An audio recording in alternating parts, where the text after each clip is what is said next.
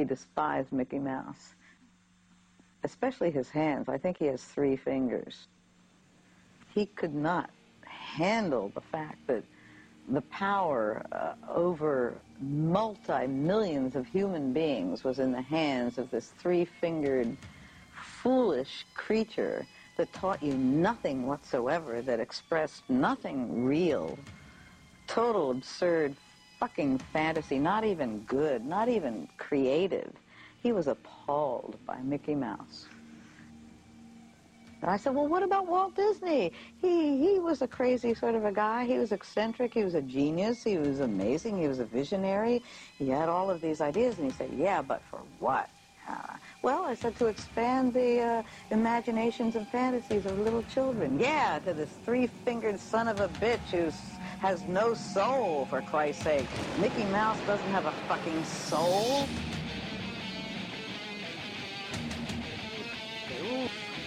The appearance of this 3-fingered, foolish creature. Hello, and welcome to Blood of Friendship 3.14x re-podcast. This is a Kingdom Hearts podcast on the series Kingdom Hearts by Square Enix and Disney. We're starting at what you might think is the start, the first game. Chronologically, we can get into how that is not the start of the series, but don't do that. Joining me is Reed McCarter. That's Reedy Duck to you. That's what. How are you today? I'm great. This magical day. My heart is full. I'm in the cockpit of my gummy ship. Yeah. I feel like maybe it's a good place to start. I feel like a baby as soon as I start talking about this stuff. Like a baby that somehow sat down here, called you up on Skype and said, let's talk about my baby games that I bought with money I had somehow. The reason that Reed feels that way is because Kingdom Hearts is a game that combines, I guess, just like the Disney, I guess now we would call it the Disney Cinematic Universe, although at the time it was just Disney movies with, I think in Kingdom Hearts 1 it is just Final Fantasy. Wait, what are you saying? Nothing. You saying? Okay, don't. Well, the Square component of the first game, I believe, is just Final Fantasy characters. And a few originals.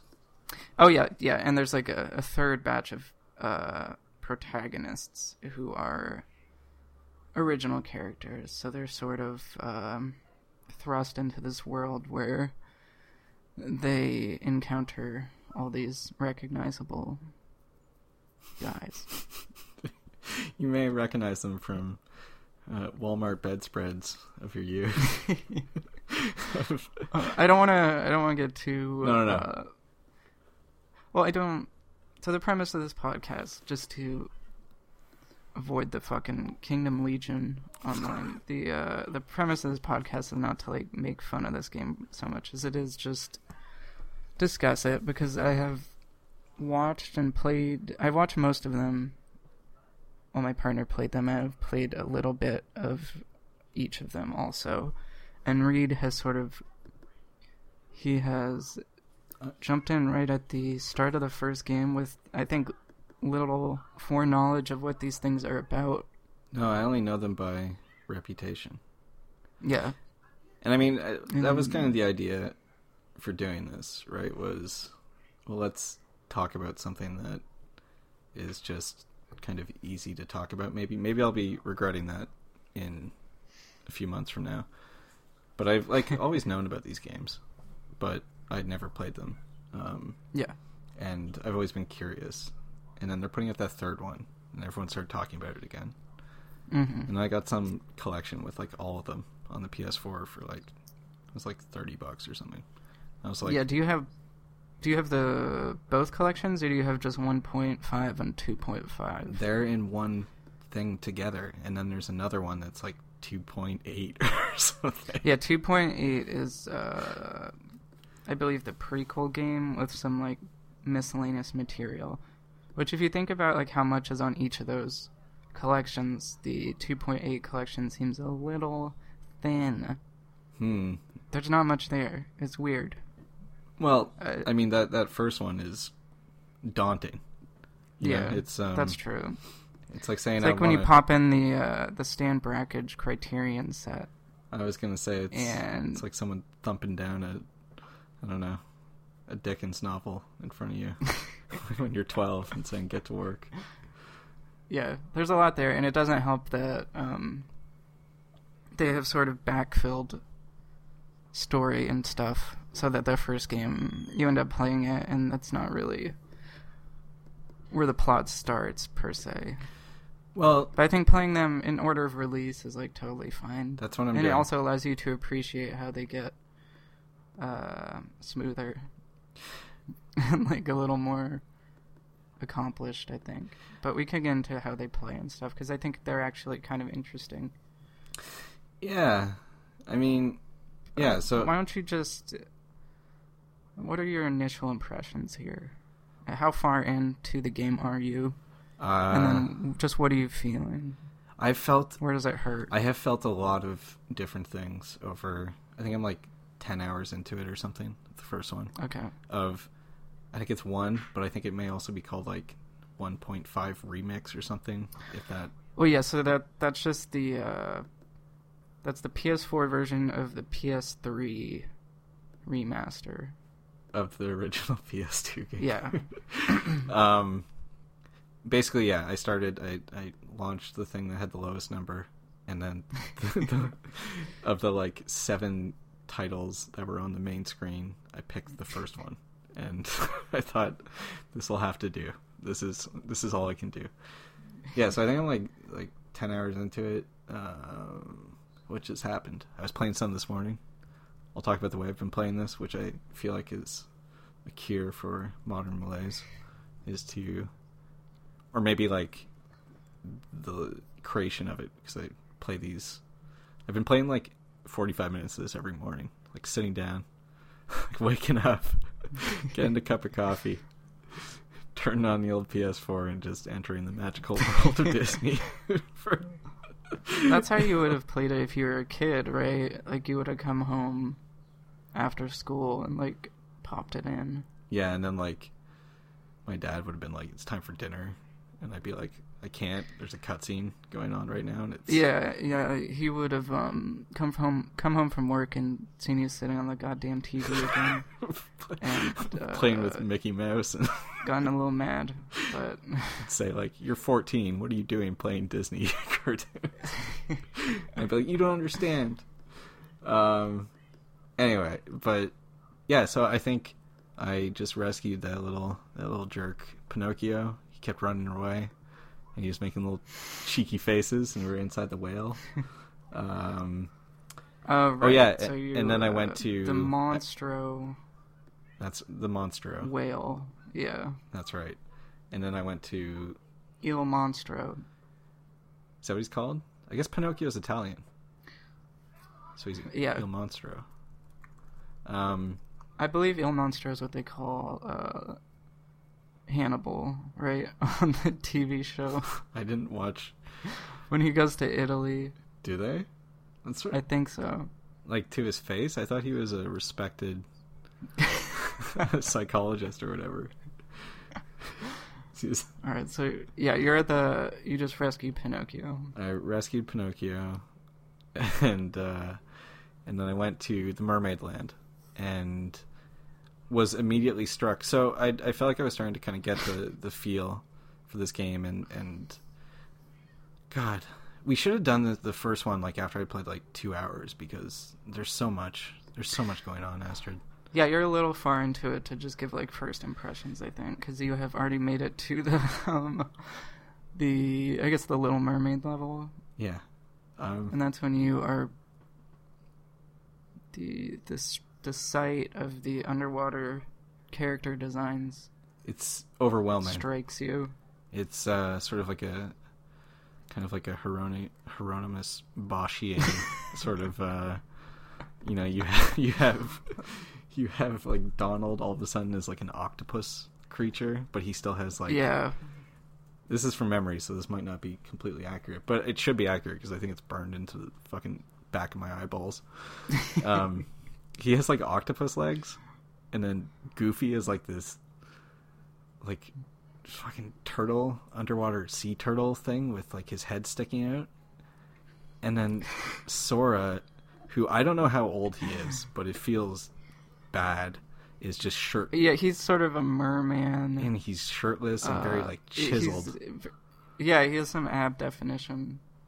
But so the premise of the game roughly is that this character Sora goes between all these worlds, and each world is like modeled after a different Disney property, I guess, or like an original thing. But they're all like a different theme. Yeah. So far, there's been For most of the worlds, like the characters change appearance. They haven't when they get there. They haven't so far, so this was very okay. They might, I think they maybe go harder on that because after this is like the Nightmare Before Christmas area. Oh, where they also have some designs. Right on. Yeah, I'm looking forward to that now. Because so far it's been Alice in Wonderland, and they got big and they got small, sort of Jefferson Airplane style. And then there was, oh Christ, where'd they go after that? They went to the Aladdin world, and there was some, let's say, racially insensitive, true to the source material, heartless, the enemies running around, and but they were dressed the same, the main characters. Where else did they go? They went to Tarzan World. Yeah, which I believe is just called like it's like Jungle. It's a really plain name. Yeah, Deep Jungle. Which was hellish, and we'll get into more of. But there are the gorillas. I like that. And I'm forgetting. Okay, but I feel like I should back up. Sorry, I'm like all over the place here. It's hard to know where to start. I think.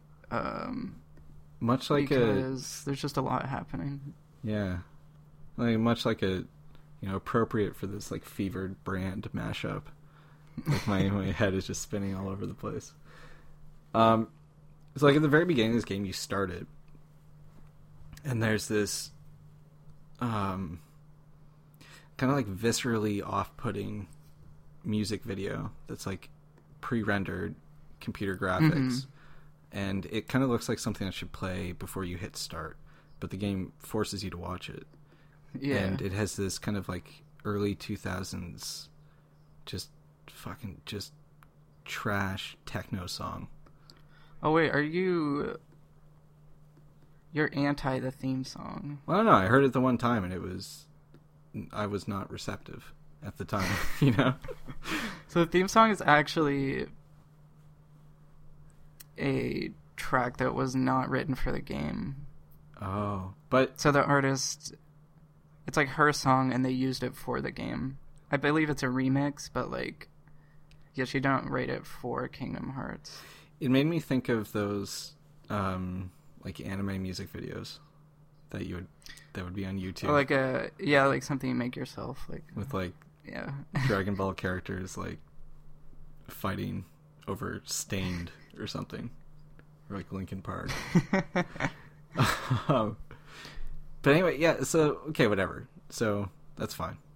That was that. I feel like by the end of your journey, you will have grown to enjoy the theme song. Maybe I'm open. It was a lot. It was sort of like a sensory overload that I wasn't prepared for. That's fair. I was expecting sort of like Japanese RPG, and kid waking up, saying, "Where am I? You're late for work." In the monster fields. But you get this music video thing, and then with these last thing about it, just with these nonsense sentences like slapped on it, like is existence a dream? Or like, we will carry on, and it's just like, who are any of you? Who are you children? Yeah, it's sort of like like summarizes and foreshadows like a bunch of stuff that's gonna happen Oh, so I'm. But so when you're coming to it the first time, it's sort of like, what what is this? So I'm gonna feel like a real asshole when I watch it again at the end of well, this. probably not, but. Okay, so then you start playing this thing, and you're Sora, who's this little kid with spiky hair. Actually, that's something I want to ask you about. And you wake up, and you're in this like beach land. It's just like this Caribbean tropical paradise. Destiny Islands. That's right. Activision presents Destiny Islands.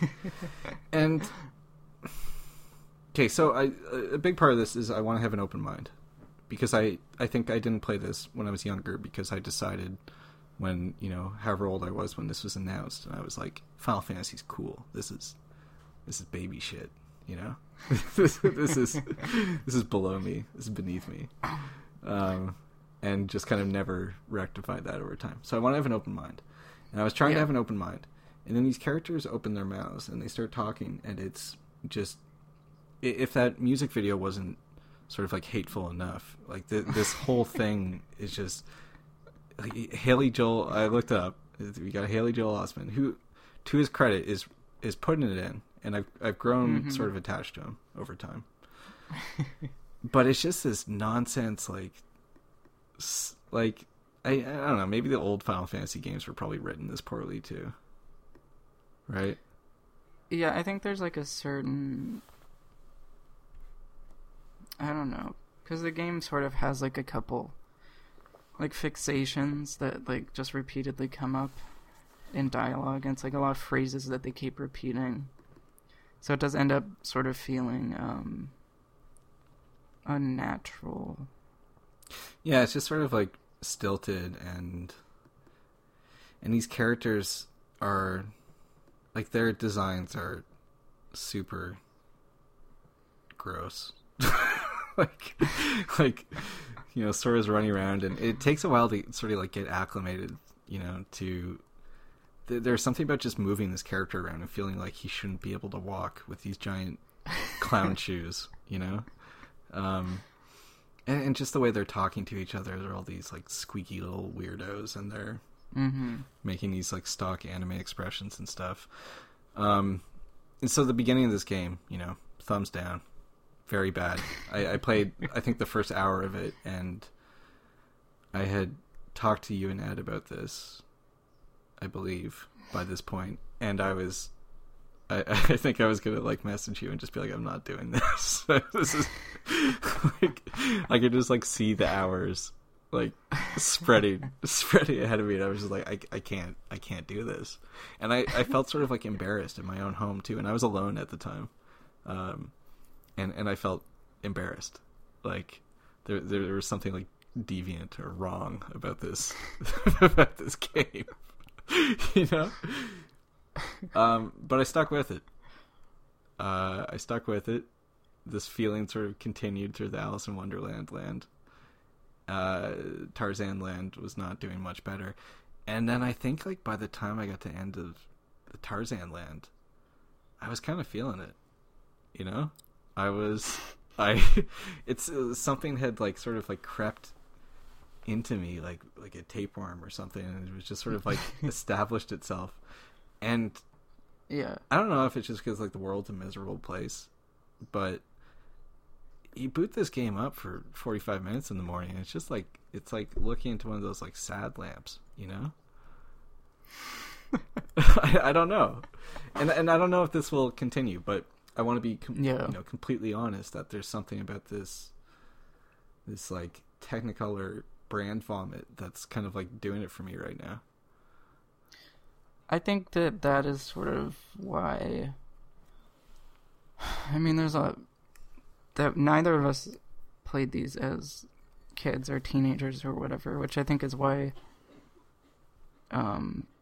it's interesting to come to them, because a lot of people did play them at that time, and we may have like stuff that we experienced when we were younger that's sort of equally inexplicable to like an outsider. Metal Gear but Solid. I think people who are people who are like talk about why they like Kingdom Hearts, I think it is it's not like the sort of stuff around the game and like they like acknowledge that it's convoluted and like sort of nonsensical and it has sort of eaten its own tail, I guess, to a certain extent, but like the core of it is like this sort of simple optimism or whatever. There was a piece that our friend Julie Muncie wrote at Waypoint, I think it was last year, about how like the Kingdom Hearts is basically just about being friends. Mm-hmm. And it's like being friends with people is like why life is worth living and stuff, which is like that's what the games are basically about. Like this, all these devices like the hearts and the darkness and the Keyblades and Kingdom Hearts itself, which is like Don't spoil it. Oh yeah, I don't want to tell you what that is, but all these things sort of like they function to like communicate that idea, and I think maybe in better ways than the actual dialogue, which can be like really circuitous and clunky. Well, you know what that like kind of makes me think of is at the end of a lot of, not all Japanese RPGs, but definitely, you know, like the Final Fantasy games and like the Persona games, you come to the end of them and it's these enormous, you know, dozens of hours of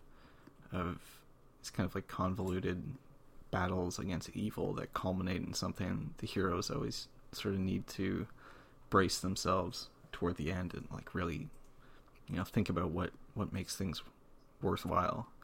And it's like always that they look around and they're like, you know, look at this group of misfits we've assembled and we all love each other so much. They don't say love, they say we're all, you know, we're all such good friends. And then it's like enough to pull them through. And it's like supposed to be the right, you know, and it's like it's pat and kind of silly. And in a lot of those it feels like these writers have just sort of like they've come to this end of this, you know, maze that they've constructed for themselves, and they're like, how do you get a lesson out of this? And they're like, friendship is good. Right, yeah. But in this one, it seems like it's kind of like in the DNA of it, maybe. Yeah, I think it is. And I think, you know, that maybe there's like the cynical reading, which, you know, some people say this about like Toy Story or something like that. Or is that it's like sort of calibrated to make you think that this product is like part of your life. And I mean, the Kingdom Hearts itself is like sort of it's a friendship between Disney and Square. Those two buds. Yeah. Those two good buddies. But it is, I don't think it's like you can fully untangle it from those like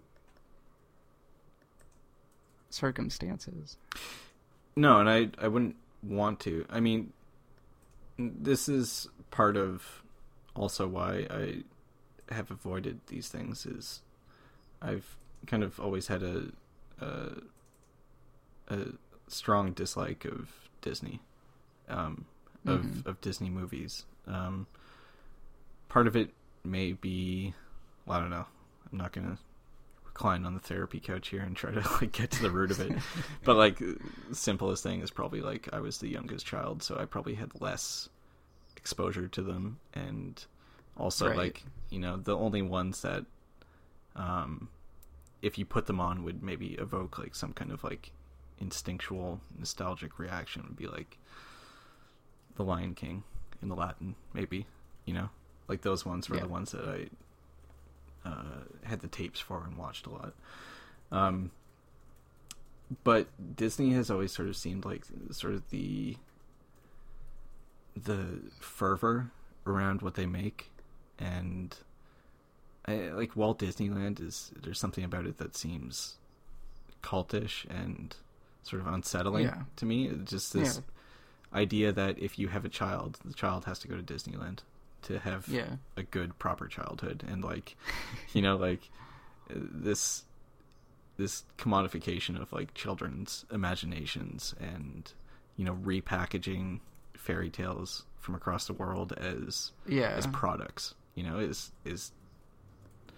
I don't know, that stuff doesn't. Well, and it's like doubly so because a lot of the like the older Disney stuff has itself been like sort of abstracted into like a design document for merchandise or something. Yeah. But, well, yeah, and I mean, this tendency is, I think Disney is also, it's not hard to say, like, more frightening than ever in that regard. Well, there's like because like like they own childhood now.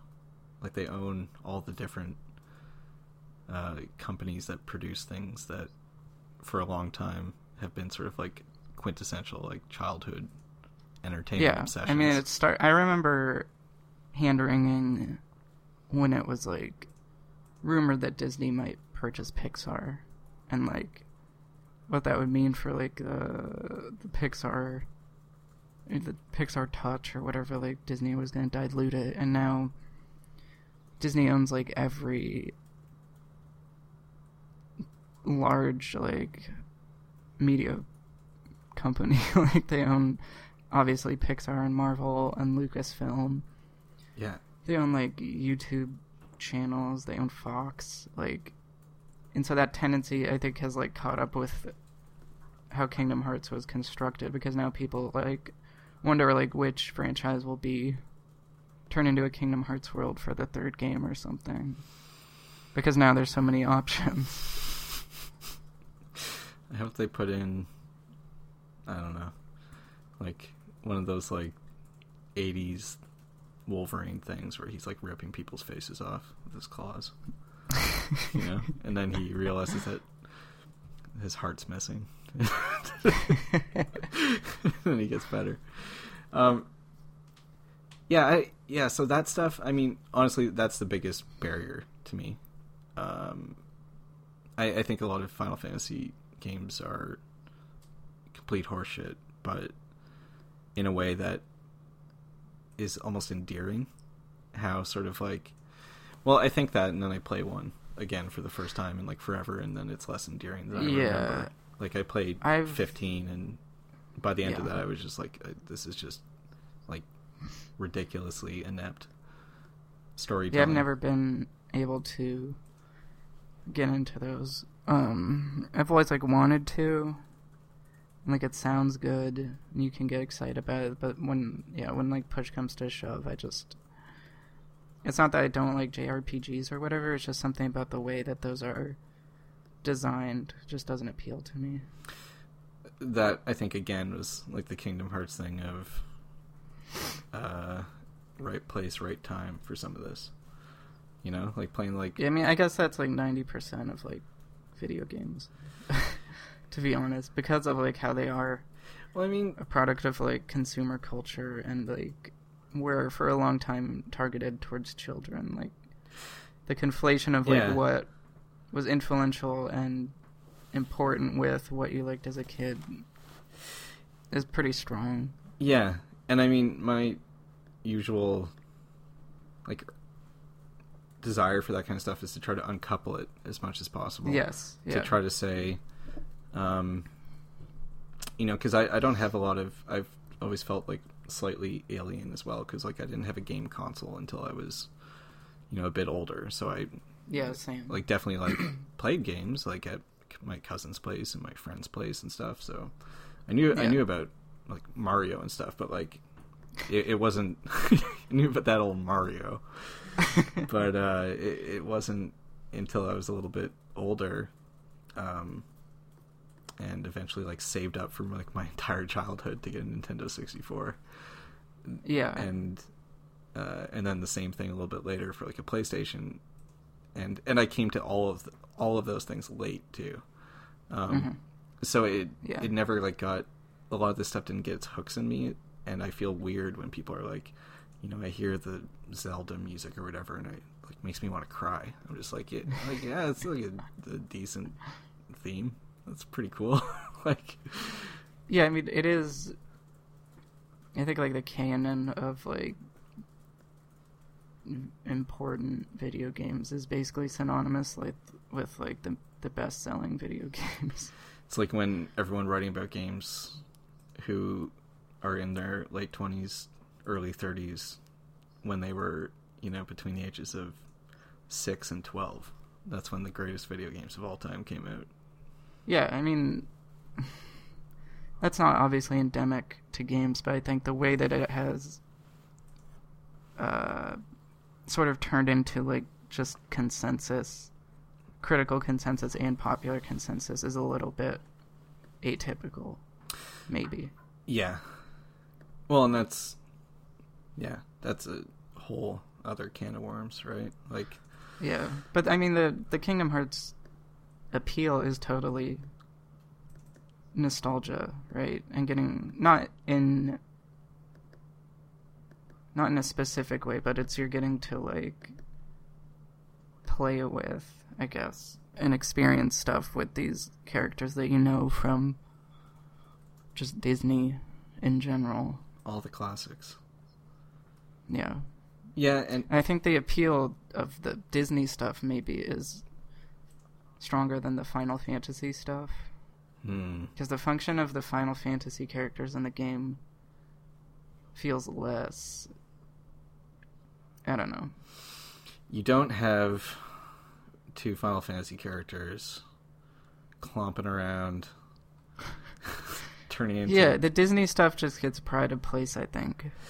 Yeah. Which was maybe just I'm not sure why that would be the case. Maybe that was just something that Disney, like, needed if they were going to work together on this.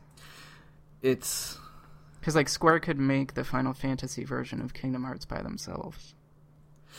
Right.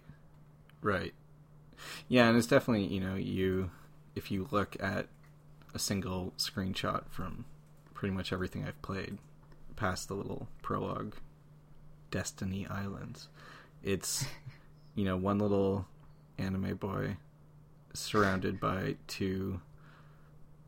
Like, we also have to talk at some point about how utterly ridiculous and it's really tough to look at Donald Duck, like, wearing, like, armor and, like, holding, like, Goofy's wearing armor, I guess, and Donald has, like, a wizard's wand or something. And then, like, I don't know, I heard, like, Mickey, I guess, they showed him.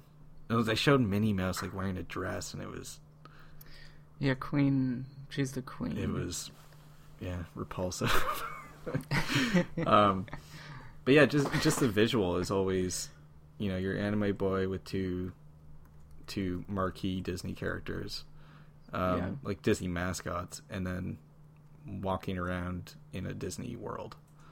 So it's like, I think...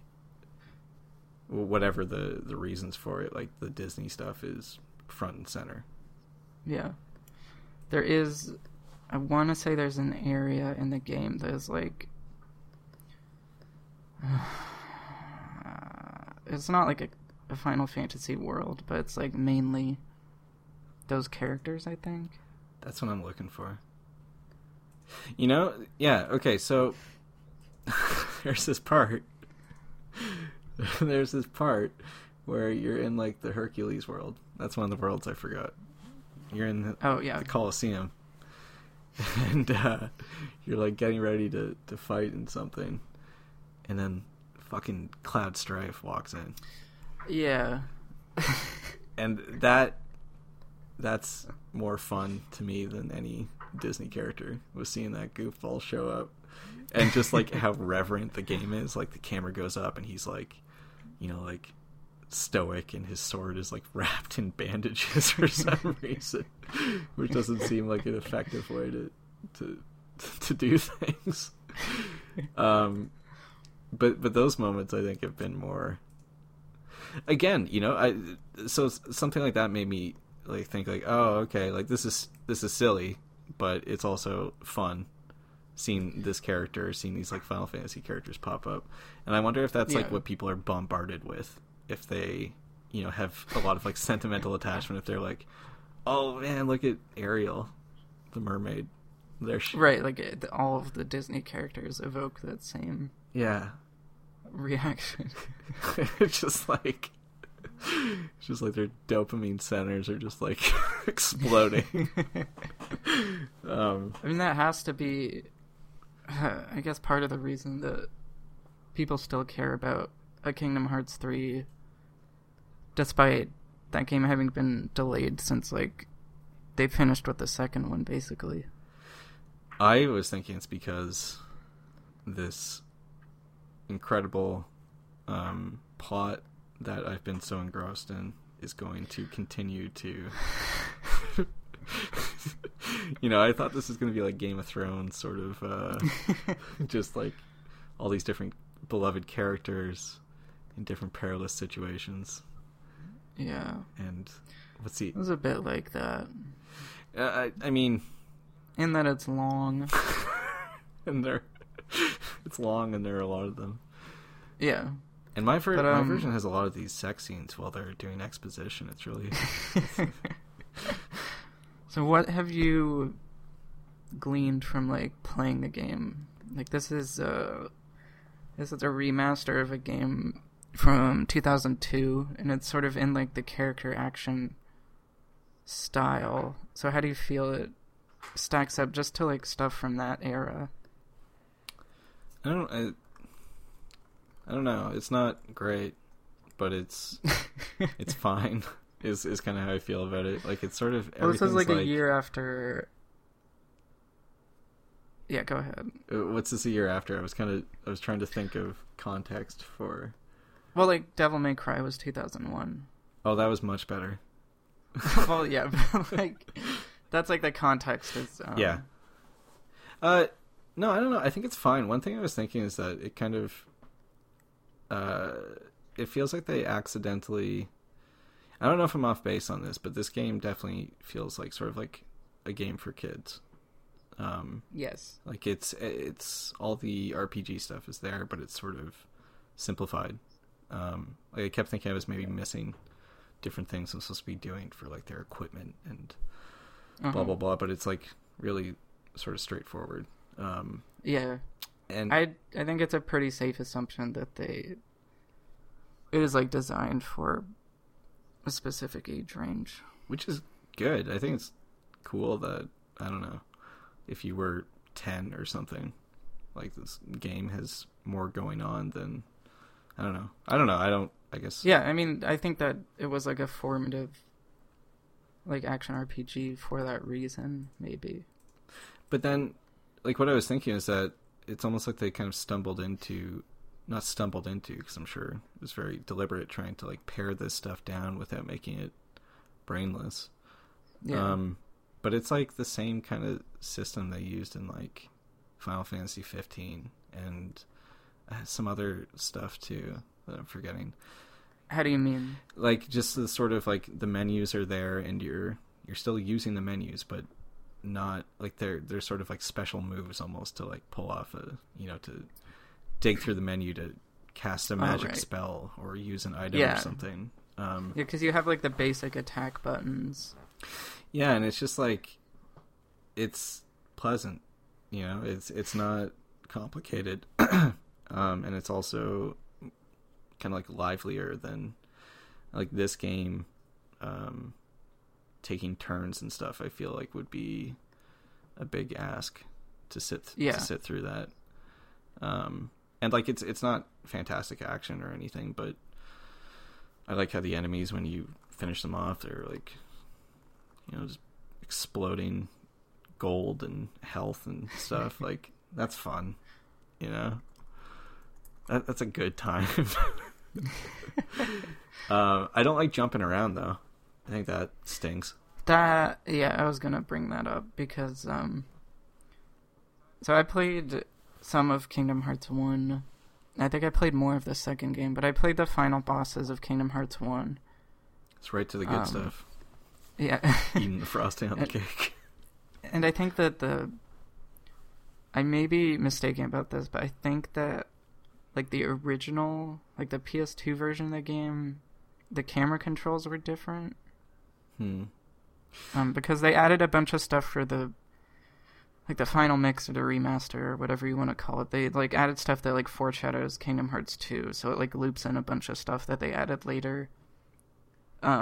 Like, which you will see, like characters and no character. Well, yeah, and there's some like design stuff too, and I think one of those design things was like more like you can control the camera more basically, which helps the platforming stuff a little bit. But there is like a certain, and I think this is because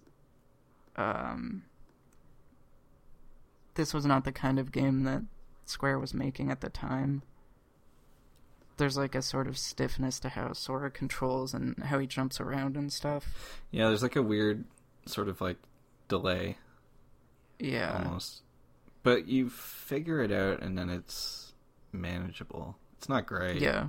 But it when you stack it up even against the stuff that was out around the same time. What year did Shinobi come out? That was a good game. I want to say that was like a little bit. Actually, let me see. 2002. Oh. So you're telling me the Christmas that I requested Shinobi for my brand new PlayStation 2 that I bought working at a call center so I could play Metal Gear Solid 2. It was 2004 that Ninja Gaiden came out, so that was like around the time that Kingdom Hearts 2 dropped. So like I think from 1 to 2, Square had the opportunity to like look at similar games. Yeah. Because I don't know what difficulty are you playing on? I think I went normal. Okay. I was tempted to go like easy because I really didn't want to get stuck in this. But I think I wanted the unvarnished experience, you know? Right. Because I think some of the boss stuff, especially towards the end, is where you start to feel... No.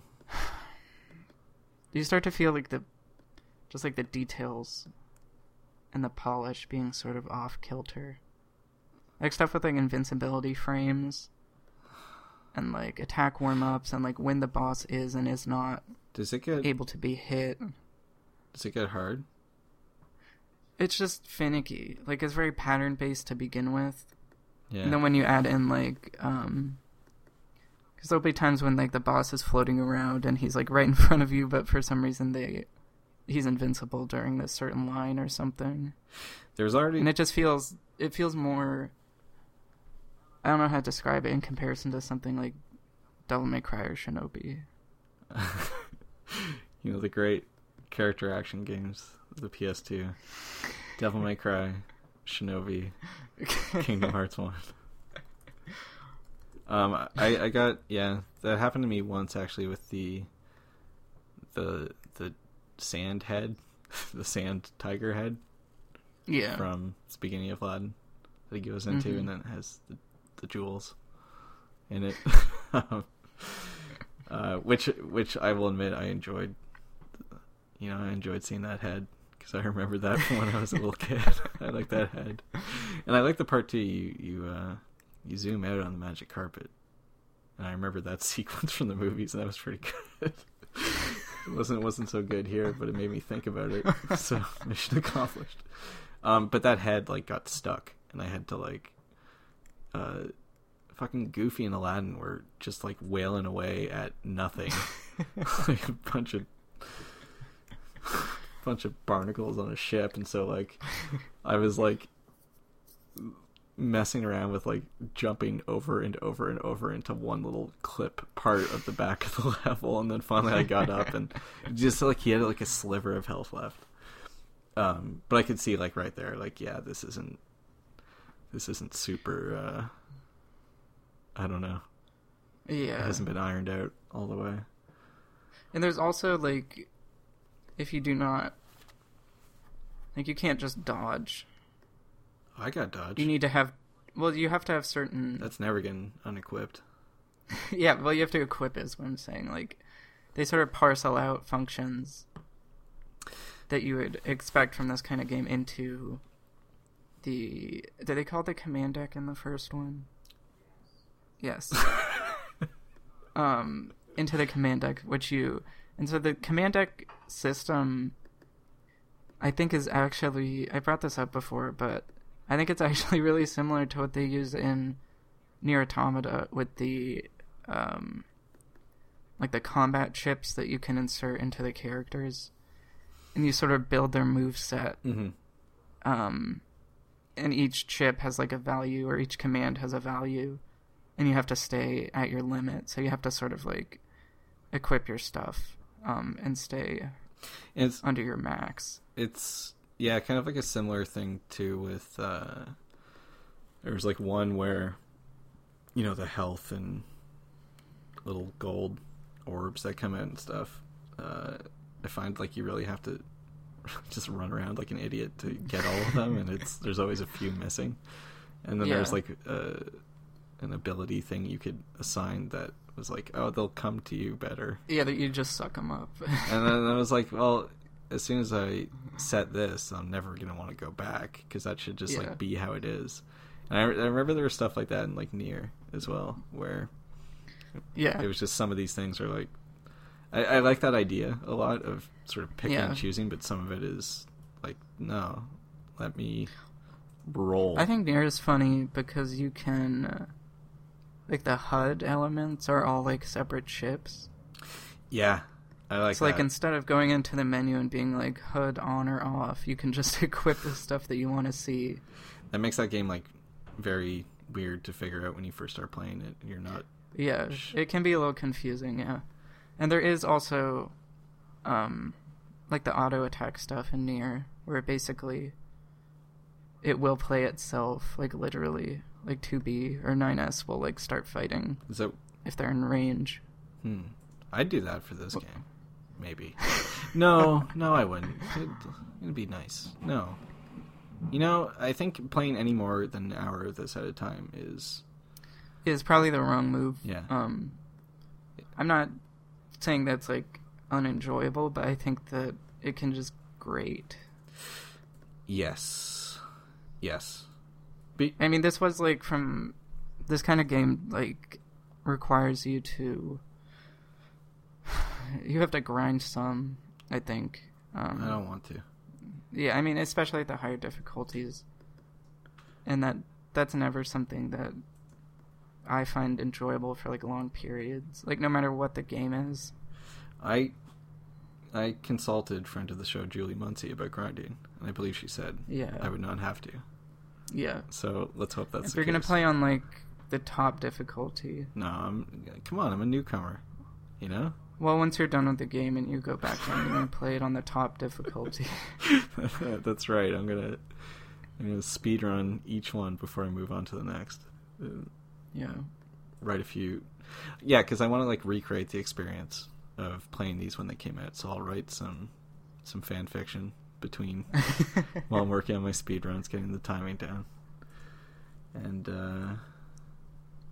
I have this hoodie with all these safety pins, and it has there's a picture of Donald Duck giving the finger.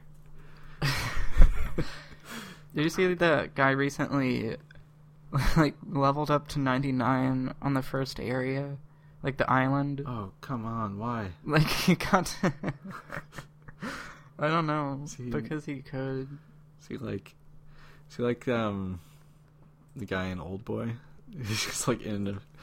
He's like locked in a room, and he gets incredibly good at playing Kingdom Hearts, and then he is left in a box in a field somewhere. He has to live in the world with only those skills he's picked up. And he eats an entire octopus and then spits it out, and then it's Donald Duck at the top of it. I'm excited for you to see more of the specific character designs. I'm excited to see where this goes. To be honest, I kind of want I want the next one now. You know? You want the Kingdom Hearts? You want to go into Kingdom Hearts 2 already? Or what? Or you mean Kingdom Hearts 3? No, whatever's next on this list of... I'm not saying I'm going to jump ahead. I'm not a monster. I'm not going to do that. You know? I'm going to finish this, but I'm just saying, like, this one... There's not a lot going on in the plot that's exciting. Yeah, it's very much like you enter the area, you get like a sort of establishing shot, that like sort of whips around the area, and then you go start playing. Yeah, and then you beat the boss, and you get another one. Yeah. And then sometimes... Which, the brevity of those, I think, is sort of appreciated. I mean, yeah, it's just like in Bloodborne, when you get to it's a lot like a new Bloodborne. area. Yeah, it gives you a little bit of a view. I mean, that's just like a PS2 game thing, too, but... Yeah, I kind of like that, where it gives you like the aerial view of, like, here's where you're going to hang out for a bit. Yeah. Get comfortable. Yeah. Metroid Prime does that. I'm sure every game does that. I do want a Bloodborne mod where you're Sora with the Keyblade. Yeah, the Halloween Town Sora, I think, would be fitting.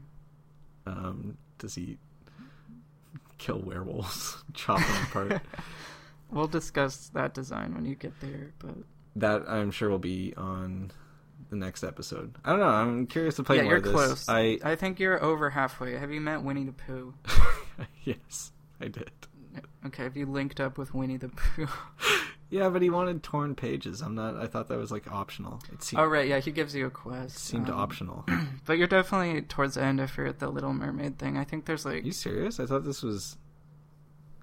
Like... Well, I guess it depends. You did Alice in Wonderland, the Colosseum, you did Tarzan, you did Aladdin, you did The Whale, and you're in the Little Mermaid.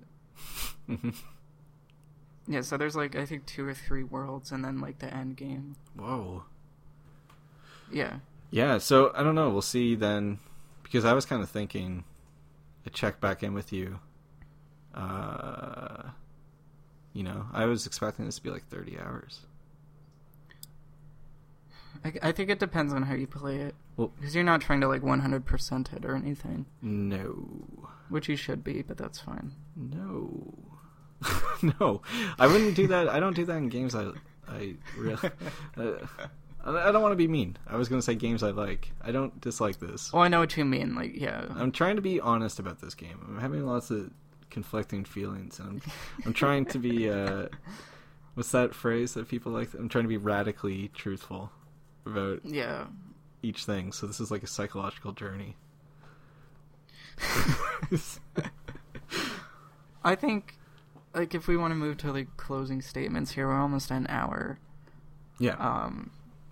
For me, having begun my Kingdom Hearts journey, probably like laughing at my partner when they were playing it or something. I think it's like, I'm kind of into it now. It's not like my favorite game or anything, as we say, but I do think there's like something compelling and like sort of genuine, which is maybe like a miracle considering like the circumstances of the like production and stuff. Yeah. Or it could just feel like something they hand you when you like leave Disneyland or whatever. It's like, here's this fucking video game, came with your ticket or whatever. Yeah.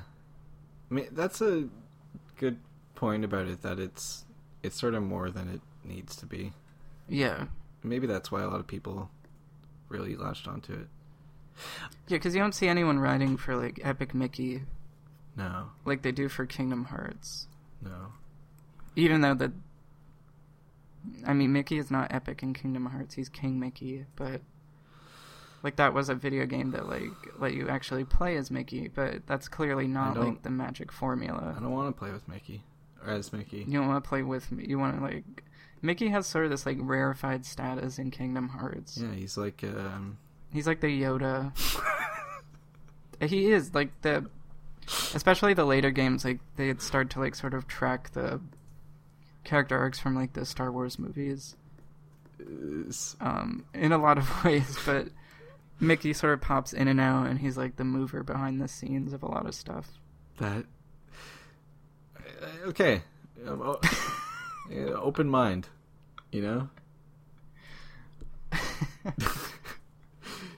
Was Mickey the second shooter on the grassy knoll? Yeah. Is that what you find out after the credits of Kingdom Hearts Chain of Shadows 1.72? Do you have any closing thoughts here? My closing thoughts are that I'm going to continue. And I'm going to check in with you again. And I'm going to keep giving this You know, if we do the next one of these and I'm saying this is awful, I hate this, then you can't point at this and say, like, you love Kingdom Hearts, you little baby, in your Oshkosh Bagosh. Just because you didn't get a cookie doesn't mean you can cry that you don't like the game anymore. This is, I don't know, I'll tell you, I'll talk about what I'm feeling each time. Yeah, I think by the next one of these, you will have probably started the second one.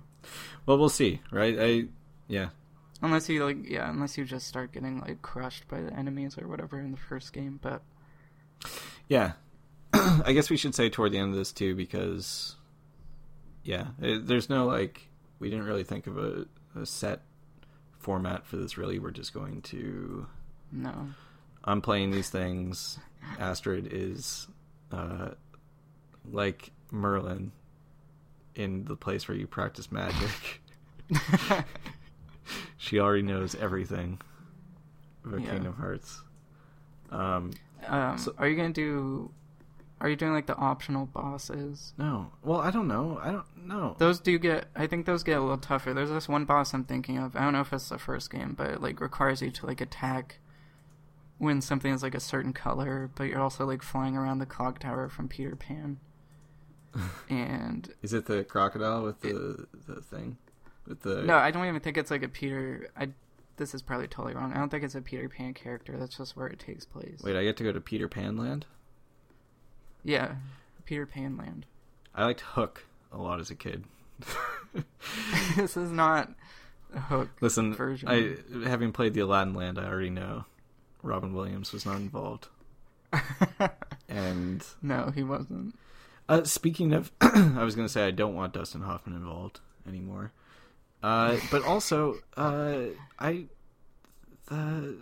Hades is voiced by fucking... I looked it up because his voice is familiar. That human Boyle, James Woods. Oh, you mean in the game? Yeah. Yeah, I think... I'm not sure why he was one of the people they were able to get to reprise his, like, Disney voice. He sounds like he's barely trying in this one. Oh, yeah. In terms of the voice cast for this, he's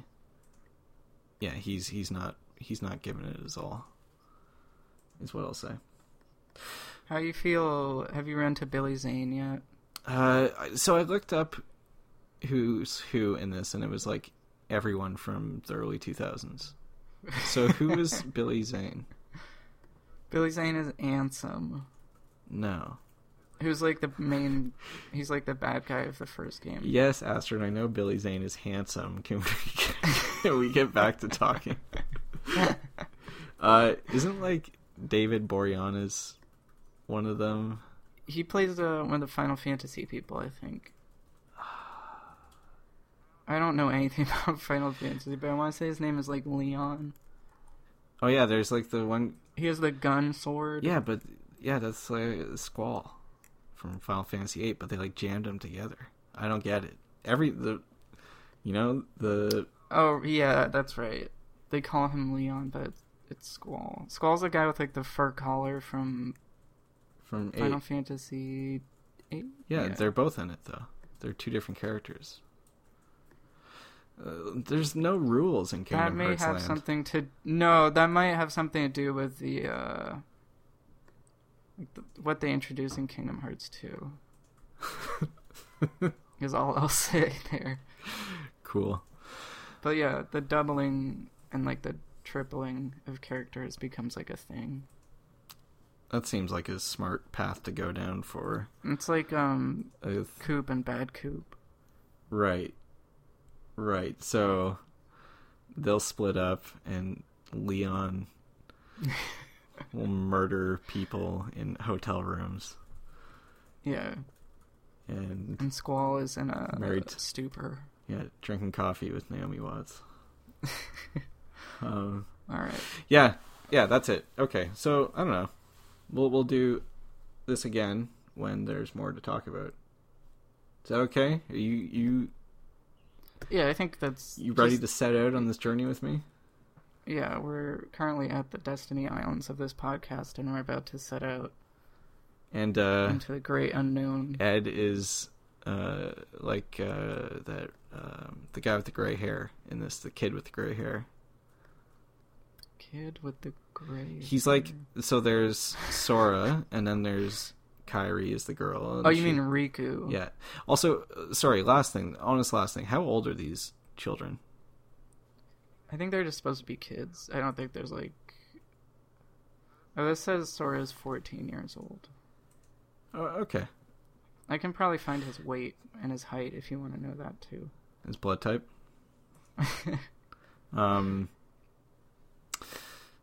Yeah, because there's like some weird love triangle going on, so, you know, children, I guess children can have love triangles, but... It doesn't get like gross would they or would they anything. kill for a love triangle? Children? It does not get like gross. Okay. Yeah.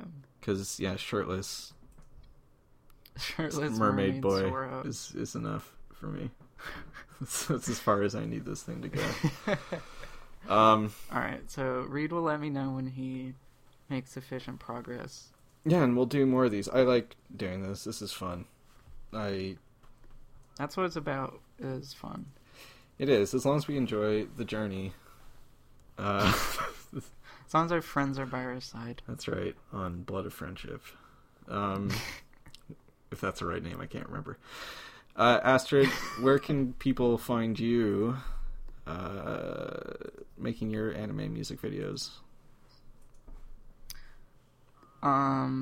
Just say your Twitter. You can find me on Twitter, XX Sephiroth XX. Okay, that's not your actual Twitter, but you blew your chance, so now people won't be able to hear it. I'm at Chiseled Mermaid Boy. Massamune 69. Yeah. And the rest of our work can be found at Kingdom Hearts fan site, at Bullet Points VG on Twitter. Give that a follow. That's a nice thing to do. And check out our site where we don't talk about Kingdom Hearts, which is bulletpointsmonthly.com. And the regular podcast feed is at bulletpointspodcast.com. Yep. And that's where... We have the Patreon. We should probably mention the Patreon. If you're listening to this, you would probably... subscribe to it already, but yeah, you can't. This Kingdom Hearts chat isn't just for everybody. This first one might be free though. Who knows? Yeah, that's true. But if you want to hear the rest, you have to be an official Bullet Points Keyblade Master. That's the new title from now on. People who are not Bullet Point supporters are the Heartless. Yes. So yeah, we'll be back next time for one of these whenever. Yes. Whenever that happens, we'll try to keep these somewhat regular, but, you know, it's Kingdom Hearts. Who knows? Yeah, there's only so many of them, so... That's right. You gotta... Although we can just debate the lore endlessly. That's when we're done the games. We'll start a podcast where we count down the third one coming out. Just 5 seconds every week. Just be like, 98 more days. All right, that's gonna do it. You Thanks. Crazy tunes. What's it? This has been Blood of Friendship 3.14x Re-Podcast. Episode 1. Thank you for listening. I'm sorry, actually it's episode 1.6. Bye.